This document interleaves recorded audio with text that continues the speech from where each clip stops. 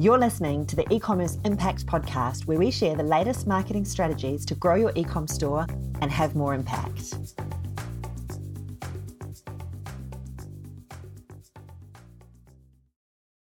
Hi everyone, and welcome back to the E-commerce Impact Podcast. Today we've got an exciting guest. We have Greifeld, and she is here to talk to us today about customer retention and lifestyle marketing. So welcome along, Alex. Thank you for having me. It's great to be here.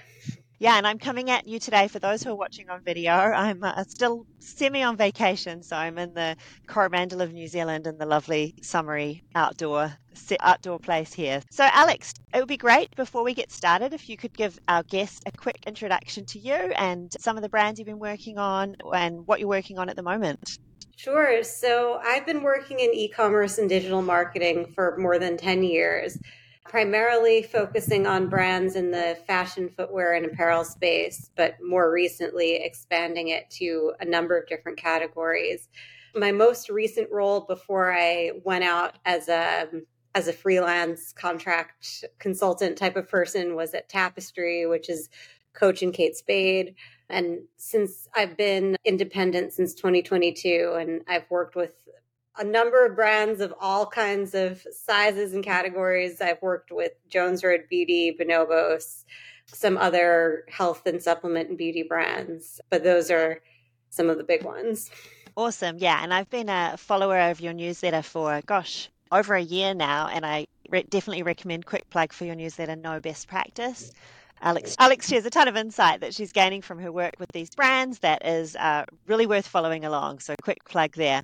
Awesome. Okay, well, let's dive into our topic. So my first question to you is, what sparked your interest in this particular area? Like, when did you start to kind of put a focus on more around retention and lifecycle marketing? And what sort of successes have you seen focusing in this area?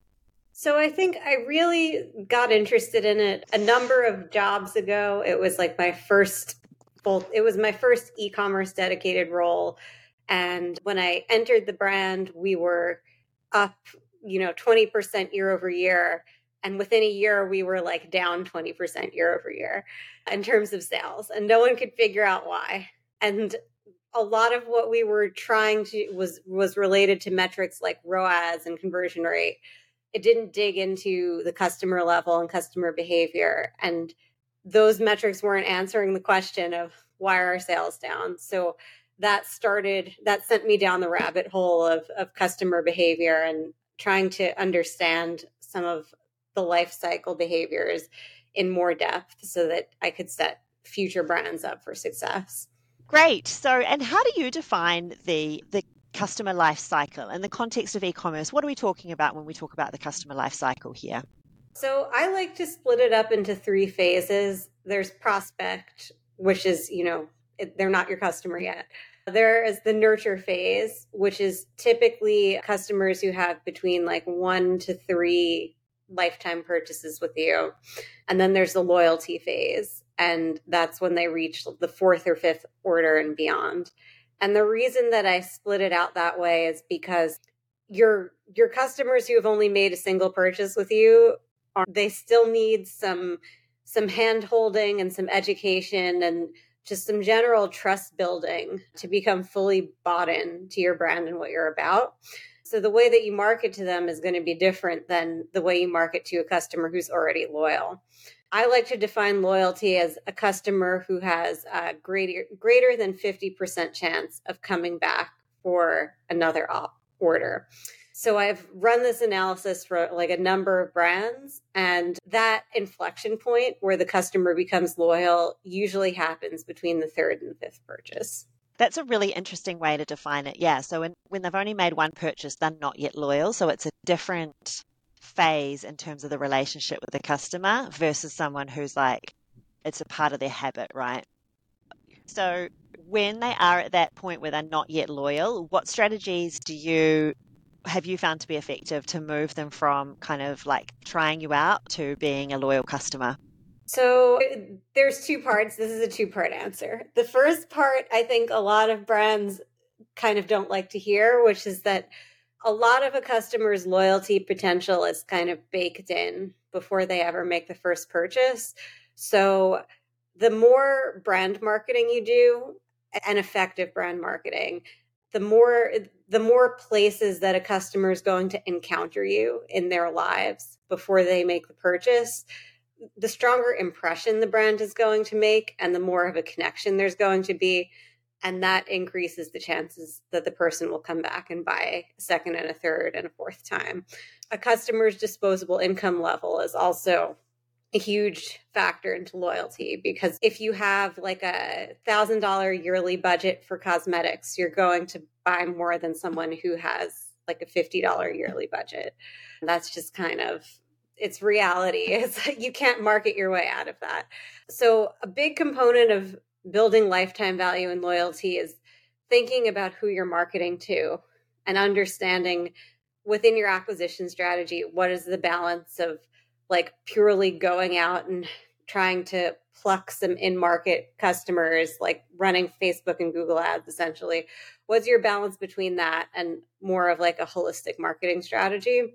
That's one aspect of it. And then when you do convert them and you have them in your customer file, then typically new customers buy more of what they've already purchased. So if you're a brand with a really broad assortment, you want to try to personalize the post-purchase marketing so that it's focused on the product or the category that they entered the brand with. Yeah, so that's interesting. So if we're talking about fashion, if they bought a dress, you show them more dresses. Is that the kind of thing we mean? Or if they bought moisturizer, you show them more skincare stuff rather than showing them mascara? Yes. I mean, when you're not selling like a replenishable product, it's a little bit more challenging. But I've worked with, I can think of the top of my head, I can't name names, but a menswear brand and a footwear brand. And their best customers came in through one of like 2 to 3 products. And then they came back on their second purchase and they bought that same product in a different colorway. So when we took those learnings and applied them to like post-purchase email marketing or post-purchase direct mail, that helped drive a lift in first to second order conversion. That's really interesting. So yeah, you're saying like first and foremost, they've got to be the right person that has the potential to be a long-term customer. So there's no point kind of barking up the wrong tree. So market to the right people in the first place, build a Mm-hmm. great relationship with the brand first and foremost, and then secondly, show them the right second product that's most, going to be the most likely thing that someone who bought that first product is going to be wanting to buy. So it's a very nuanced, and there's a lot of kind of steps to it as well. So we talked about what the key stages of the customer life cycle are. Do you want to talk us through a little bit more in detail about those? So how are you marketing differently to a prospect? How are you marketing to loyal customers? We've talked a little bit about how to move those people from kind of that first purchase into that loyal phase, but how are you marketing to people before they're a customer, and how are you marketing to them once they're loyal? So before they're a customer, it depends a lot on the brand's financial objectives, because it's challenging to balance broader brand messaging and direct response in a way that is like that gets you really tight financials, like that gets you first order profitable on the majority of your orders. So if a brand is really concerned with first order profitability, I encourage them to promote their best selling products in their most expensive channels. So put your best sellers in your Meta and Google ads, basically, because that will lift your conversion rate more than any other kind of like creative tweak you might be trying. That said, that approach can it can limit your scope over time, like as you're getting larger and larger as a brand. And that's when you have to start moving into some of like the broader, either expanding the set of products that you're marketing or broader brand messaging. That's vastly oversimplifying a complicated topic, but for the sake of time. Then when the customers are into the nurture stage, they have made that second purchase with you. You want to filter out your customers who have the highest likelihood of coming back and make sure you're communicating with them, whether it's through email, SMS, or direct mail. Depending on your email strategy, for a lot of brands, the VIPs don't opt into email at a very high rate. Like they don't have the time to be opening, a daily email a different promo. It's like it's kind of like information overload. So that's why I encourage my clients to get an understanding of what percent of their customers are opted into email and potentially support that with direct mail. And then moving on to the loyalty phase, those are the customers who typically do stay opted into your email file. So it's easier to market to them at a lower cost. What's challenging about marketing to loyal customers is, for most brands, especially consumable brands like cosmetics, when you analyze like order frequency for loyal customers, by the time they get to the fourth and fifth purchase, they're basically buying from you like every month. So lifting that frequency is hard. Like using marketing to drive incremental spend from loyal customers is hard because they're already buying so much. So like squeezing even incremental dollars out of that is challenging. So I think the most important aspect of marketing to loyal customers is just measuring it the right way, like trying to run holdout tests on any new offers or tactics or things that you're trying to market against that group, just to make sure that it's doing what you think it's doing. That's really interesting. Yeah, and it's a good point. So I guess a lot of what's really going to move the needle is probably making those customers who aren't yet loyal so that they do spend a lot rather than trying to squeeze the people who are already loyal. Would that be a fair comment?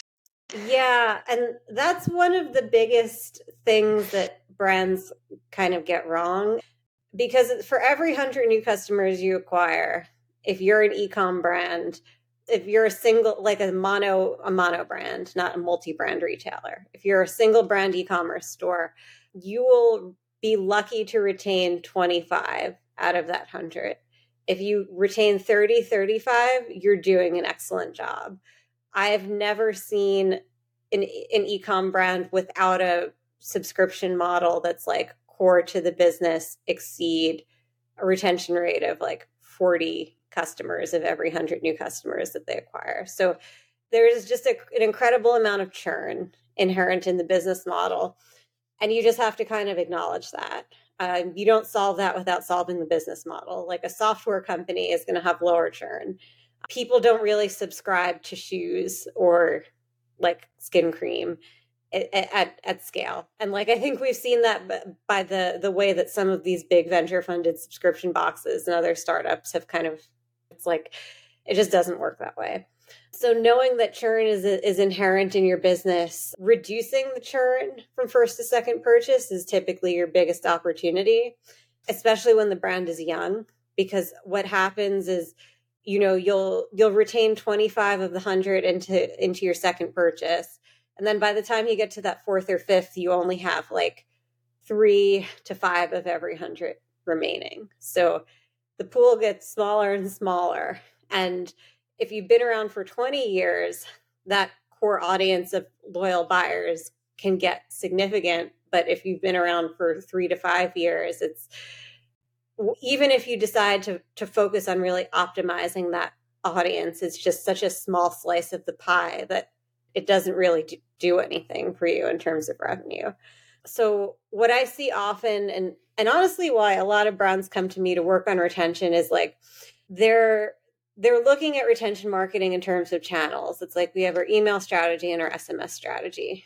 And that's what you're basically saying is like, okay, we're using email and SMS. We're probably speaking to people who are already loyal. When we run tests, it's going to be skewed by the preferences of these people who are already loyal.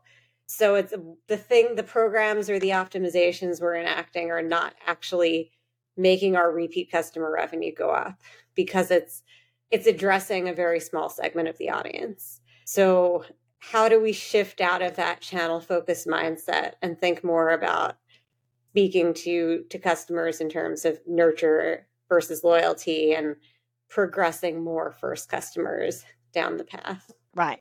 That makes sense. So you're suggesting then a very segmented approach for each of those particular segments and treating them very differently in terms of what you're sending them, how you're measuring them, the metrics you're measuring them against, etc. I don't think it has to be hyper segmented. The bigger the brand is, and I'm talking about like getting up into the hundreds of millions of dollars of revenue, the more upside there is to segmentation. What I like to do for most brands, because I mean, I'd say maybe like a third to a quarter of the brands I work with are that large, are like $100 million brands. For most brands I work with, I'm like, okay, how can we split things into meaningful buckets? And how do we tease out like the meaningful moments when we should be talking to these different people, where we're going to be, you know, putting in 20% of the work for 80% of the payoff, basically. And a lot of that, I mean, recency is very important. Like if you look at basically like if you acquire a customer and they haven't made a second purchase within 3 months, there's a 50-50 chance they're going to repeat purchase it all. So it's like if you don't get in front of them and stay top of mind in that first 30 to 90 days, it's kind of like, you know, it's not a complete, it's all is not lost, but it's not as meaningful of an effort. So making sure that the communications plan for like the first 30 days is really tight is one thing I always tell brands to focus on. The other is understanding what are the key moments in your calendar during the year that drive loyalty.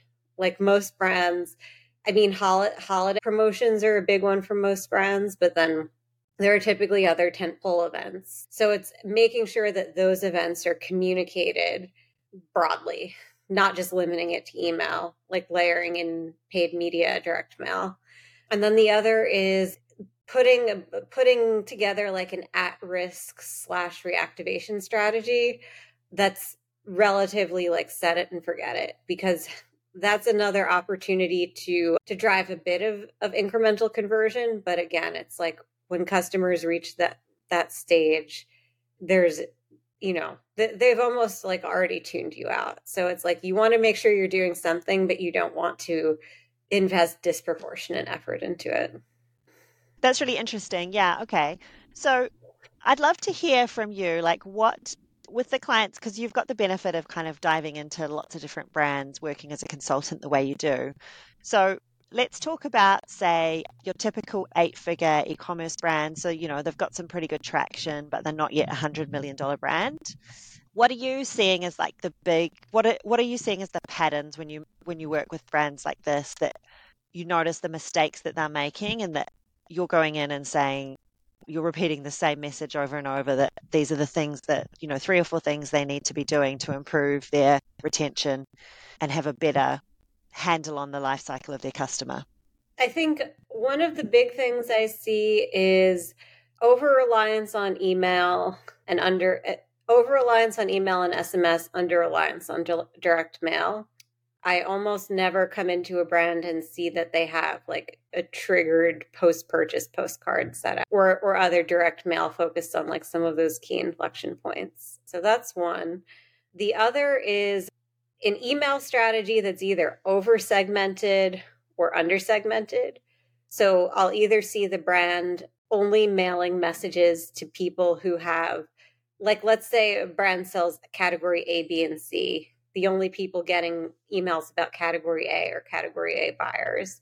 That's a missed opportunity. Or on the flip side, it's like a very batch and blast. Like every email is a really long Photoshop image sliced into pieces, not mobile optimized. It's like everyone's getting the same messaging, and it's all, the nature of the messaging is being driven by some department that's like outside of marketing. So they're almost treating it like a newspaper circular, and the file is under engaged. And then I think the third thing that I see a lot is teams not really knowing how to measure whether retention is getting better or worse over time, and not knowing how to measure different retention initiatives that they're testing in the right way.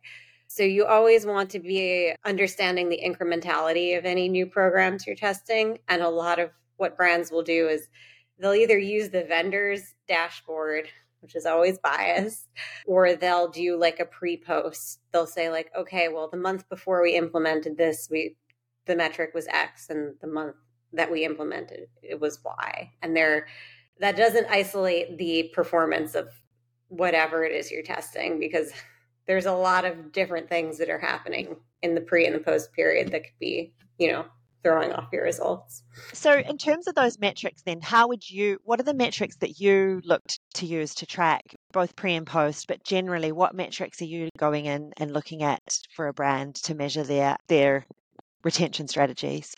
What should brands be looking to be measuring on a regular basis? So in terms of understanding the health of the customer base as a whole, I encourage brands to look at monthly cohort performance. So that's like for all the customers you acquired in June, I like to look at two things. The first is how many of them came back, what percentage of them came back for a second purchase. And then I also like to look at either 6 or 12-month revenue per customer, first purchase not included.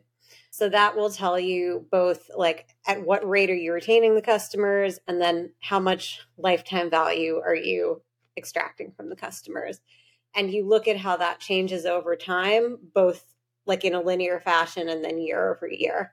What you have to be aware of with that is that the harder you scale, like the harder and faster you scale, the lower your repeat rate is going to be. Like blitz scaling, if you want to call it that, really depends on bringing in a lot of casual customers who are like impulse buyers. It's like their probability of repeat is really low. Or even if you think about products that have gone viral on TikTok or like in the greater media culture, that really boosts your sales, but like those people aren't coming back. They're kind of like looky-loos. So it's a good metric to understand how things are changing over time. And, if you start the year and you're like, okay, we're implementing these 5 retention programs, we really think they're going to improve our metrics. And then you get to the end of the year and those 2 metrics I mentioned have been trending down and you haven't gone viral, then you're like, okay, things didn't work out the way we planned. So that's like the core of, is retention good? Is retention bad? Yeah, that's really interesting. And it's actually so simple when you put it that way. And often, we get overcomplicated with the way we measure things, and actually having a really simple North Star metric for any kind of program or channel that we're working on is a really smart way of going about it. So you mentioned about direct mail as well, which I love hearing about, kind of new ideas beyond the kind of the standard e-com stuff that we all talk about all the time. So, and you said most brands you go into don't have any kind of direct mail, postcard, automatically sending to new customers. So yeah, tell me more about that. What kind of strategies have you seen work there, and what does good look like when it comes to direct mail for e-com brands? So I'll either see brands have no direct mail in place, or if they've been around for a number of years, I'll see them doing like a traditional seasonal catalog strategy where they're just, mailing their entire file of recent buyers like 3 to 6 times a year with the catalog. I think in terms of direct mail, a strong program, if you do decide to do a catalog, you want to hold out test it and understand for which segments that catalog is driving incremental sales, because the catalogs can be really expensive. And if someone is a loyal buyer who's visited your site in the past month, getting a catalog probably isn't going to, drive some extra money over the line. Although it might, like there are certain segments who are just like catalog people. So making sure that you have a program in place to really understand the incremental value of any catalogs you're doing.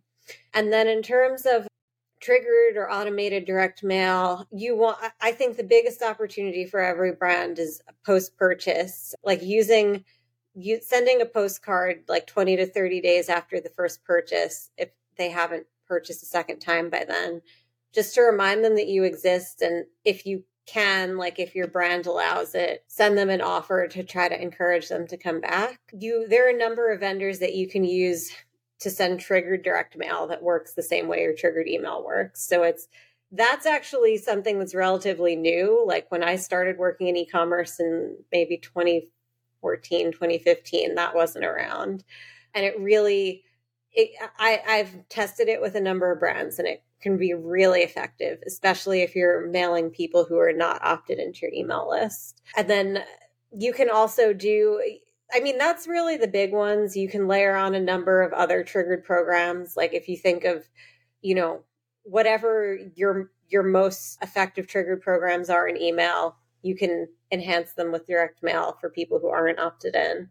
And then making sure you're getting in front of people during your critical retention moments. So if you have a sale every April that really drives a ton of repeat purchases, like making sure you're sending out a postcard or a mailer around that for people who aren't in your email file. Yeah. I mean, no brainer, right? Like that's ideal. Because I'm someone who just opts out of everything, even brands I love, because my email's cluttered. So they could reach me with mail. I think I that have it's my like, newsletters that I like, but yeah, I have them all go to a separate inbox that I use for like research. But I think in my first job, I tried subscribing to brands and things that I purchased from, and it was just, you'd be sitting there and it would be like, okay, 10 a.m. like everyone's sending their emails, and it was like too distracting. totally, totally. And I don't know what it is, but for me, the other inbox in Gmail just doesn't work because then I miss stuff from my son's school, or I miss important things because they all go, they accidentally go in there. So I think a Yeah. lot of people, are very overwhelmed by emails that might really still want to hear from your brand. So that's important to remember.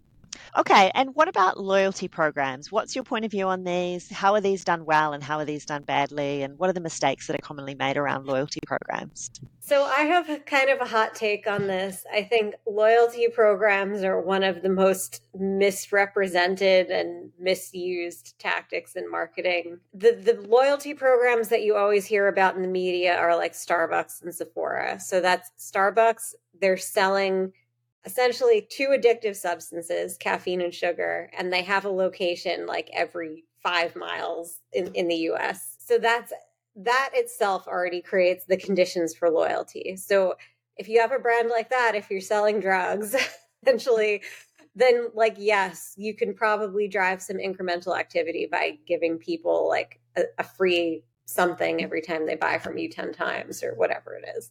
And then Sephora is like, they dominate the category of beauty. So if you're shopping for all of your beauty needs, it's like you go to Sephora. Almost in the same way that like DTC is a really challenging model for food, because it's like you don't want to place your grocery order across 10 different brand websites. You want to go to one place and just pick it all up. So brands like that, again, because of the frequency involved in the purchase, a loyalty program can help increase switching costs and help a brand like that.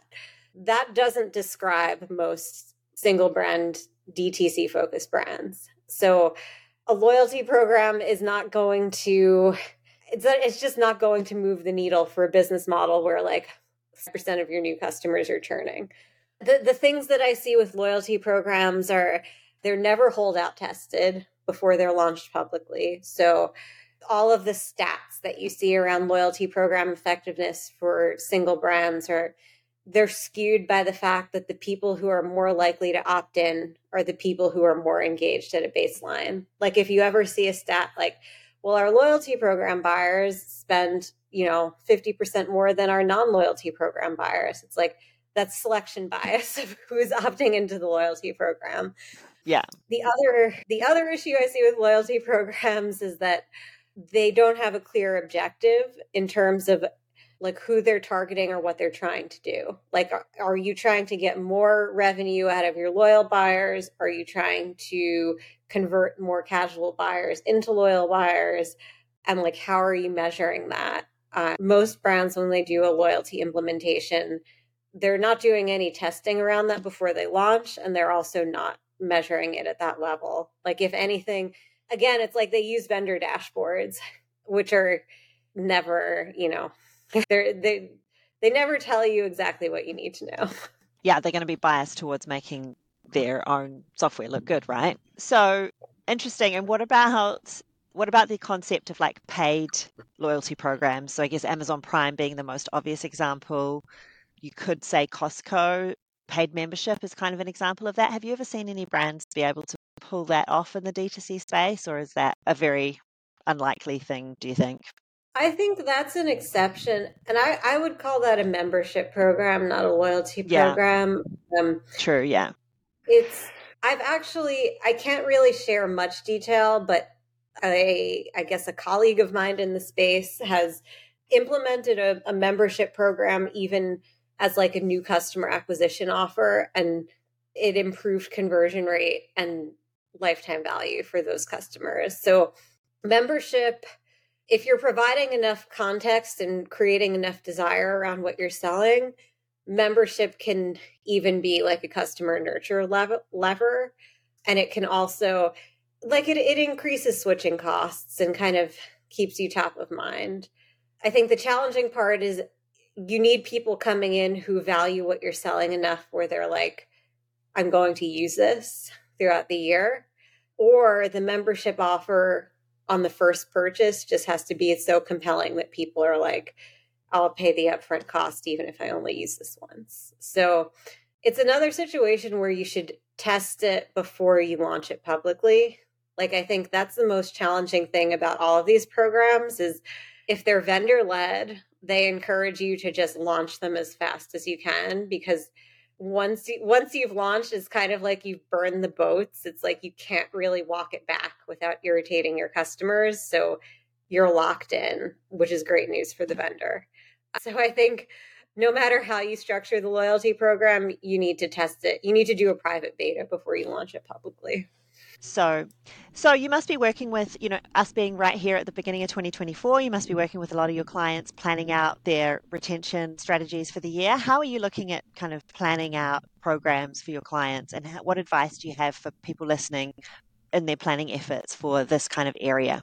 So my number one piece of advice is just to approach it in a structured way.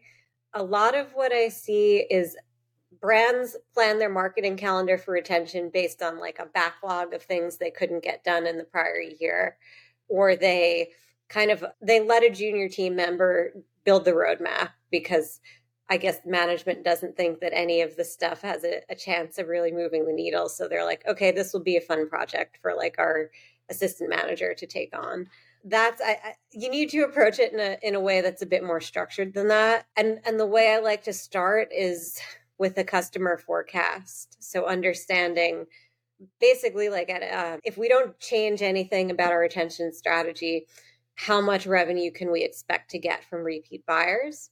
And then breaking the opportunity down into revenue from people you acquired before 2014 and revenue from people you're going to acquire in 2014. And that will help you understand the relative size of the opportunity in focusing on the nurture phase versus the loyalty phase. And if the company is younger and growing, typically the bigger opportunity is getting more of those 2024 new buyers to convert to a second purchase and spend more. But that's not always true. It depends on, how deep your customer file is. So using those forecasts to really set a baseline, and then picking priorities that aren't just, full file email testing to increase open rates, or like, let's test subject lines this year. Making sure your testing priorities are really focused on those specific customer segments and objectives. Awesome. I love that. Well, that seems like a good note to end on. So, Alex, where can our audience follow you for more? Where can they find you on social media? And is there anything else you'd like to share with the audience? So I recommend, if any of this that I shared was interesting, I recommend signing up to my newsletter. You can do that at knowbestpractice.co. That's also where you can read all of my newsletter archive, where I go really in depth into some of the things that we talked about today. And then you can find me on Twitter at Hey It's Alex P. P as in Peter.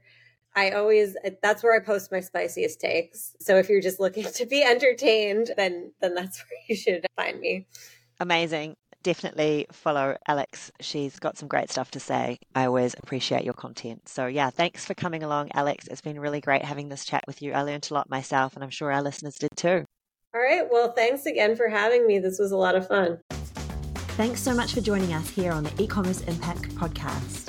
If I can ask you one favor, can you please make sure you subscribe? And if you can, leave us a review. It helps us have a much bigger impact with what we're trying to do here at the E-commerce Impact Podcast. Now, if you're ready to take your e-com store to the next level, then go to www.ecommerceimpactpodcast.com and click on the button to book a strategy call with me or my team. We offer a free audit of your advertising and a custom growth plan, so you really have nothing to lose by getting in touch and jumping on a call with us. See you soon, and watch out for the next episode in 2 weeks' time.